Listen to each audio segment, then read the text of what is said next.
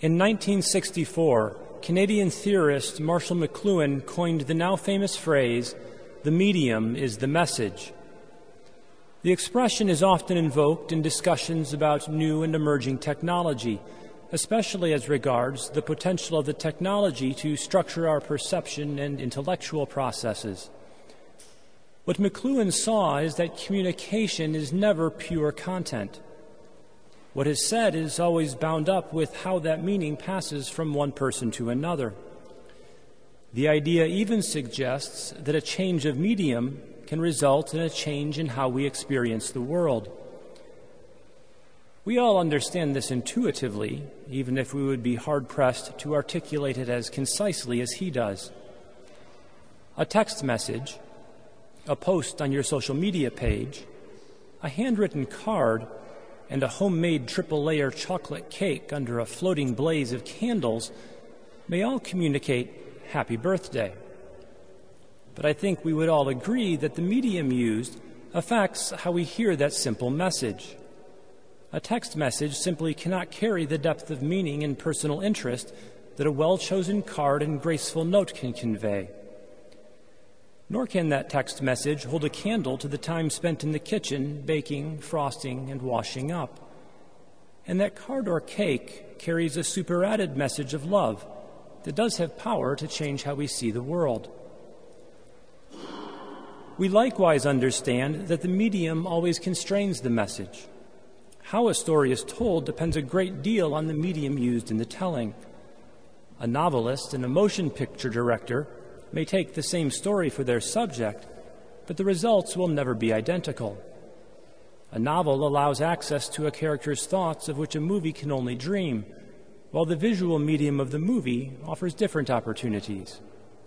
It is perhaps unfair to compare a movie adaptation to the original novel, as the two cannot be the same. A carpenter's tools cannot be used to paint a portrait, nor the painter's brushes be used to craft furniture. Generally, however, what we focus on is content, and the ways that message is shaped, strengthened, or contradicted by the medium escapes our notice. This is important for us as Christians, for if we attend only to the content of the gospel, we may misunderstand. Indeed, what is the medium of the gospel? It is the God-man, Christ Jesus, the incarnate Word. In Jesus, we find perfect congruence of medium and message. What he says is who he is. When Jesus speaks of the kingdom, he is speaking of himself. When he preaches, "The kingdom is at hand," he is saying, "I, your king, am here." In his deeds, he enacts what he proclaims. In his parables, he declares that the kingdom is like a merchant in search of fine pearls, because he is in search of fine pearls, you and I. And when he finds us, he will go to the cross and divest himself of all his majesty and glory, if only he may redeem us. This brings us to today's gospel. Considered only as a matter of message, looking only at what Jesus says, it can be unclear. Jesus reads from Isaiah, sits down, and proclaims the prophecy fulfilled. Does he mean that by reading the passage he has fulfilled it? How are we to understand his statement? It is here that Mr. McLuhan may be of assistance. If Jesus is the communicating medium of his message, if he enacts what he says, then we must pay close attention to what he does as well. But he doesn't do anything, you protest. But he does.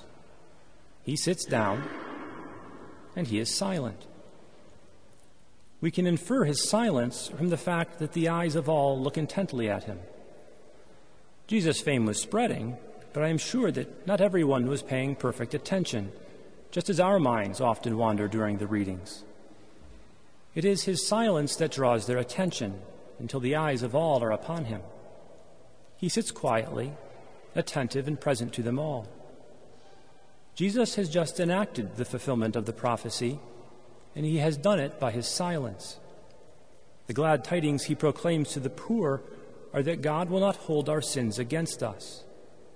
If anyone has the right to reproach us for our misdeeds, surely it is our Creator whom we have abandoned, the lawgiver whose rules we have transgressed.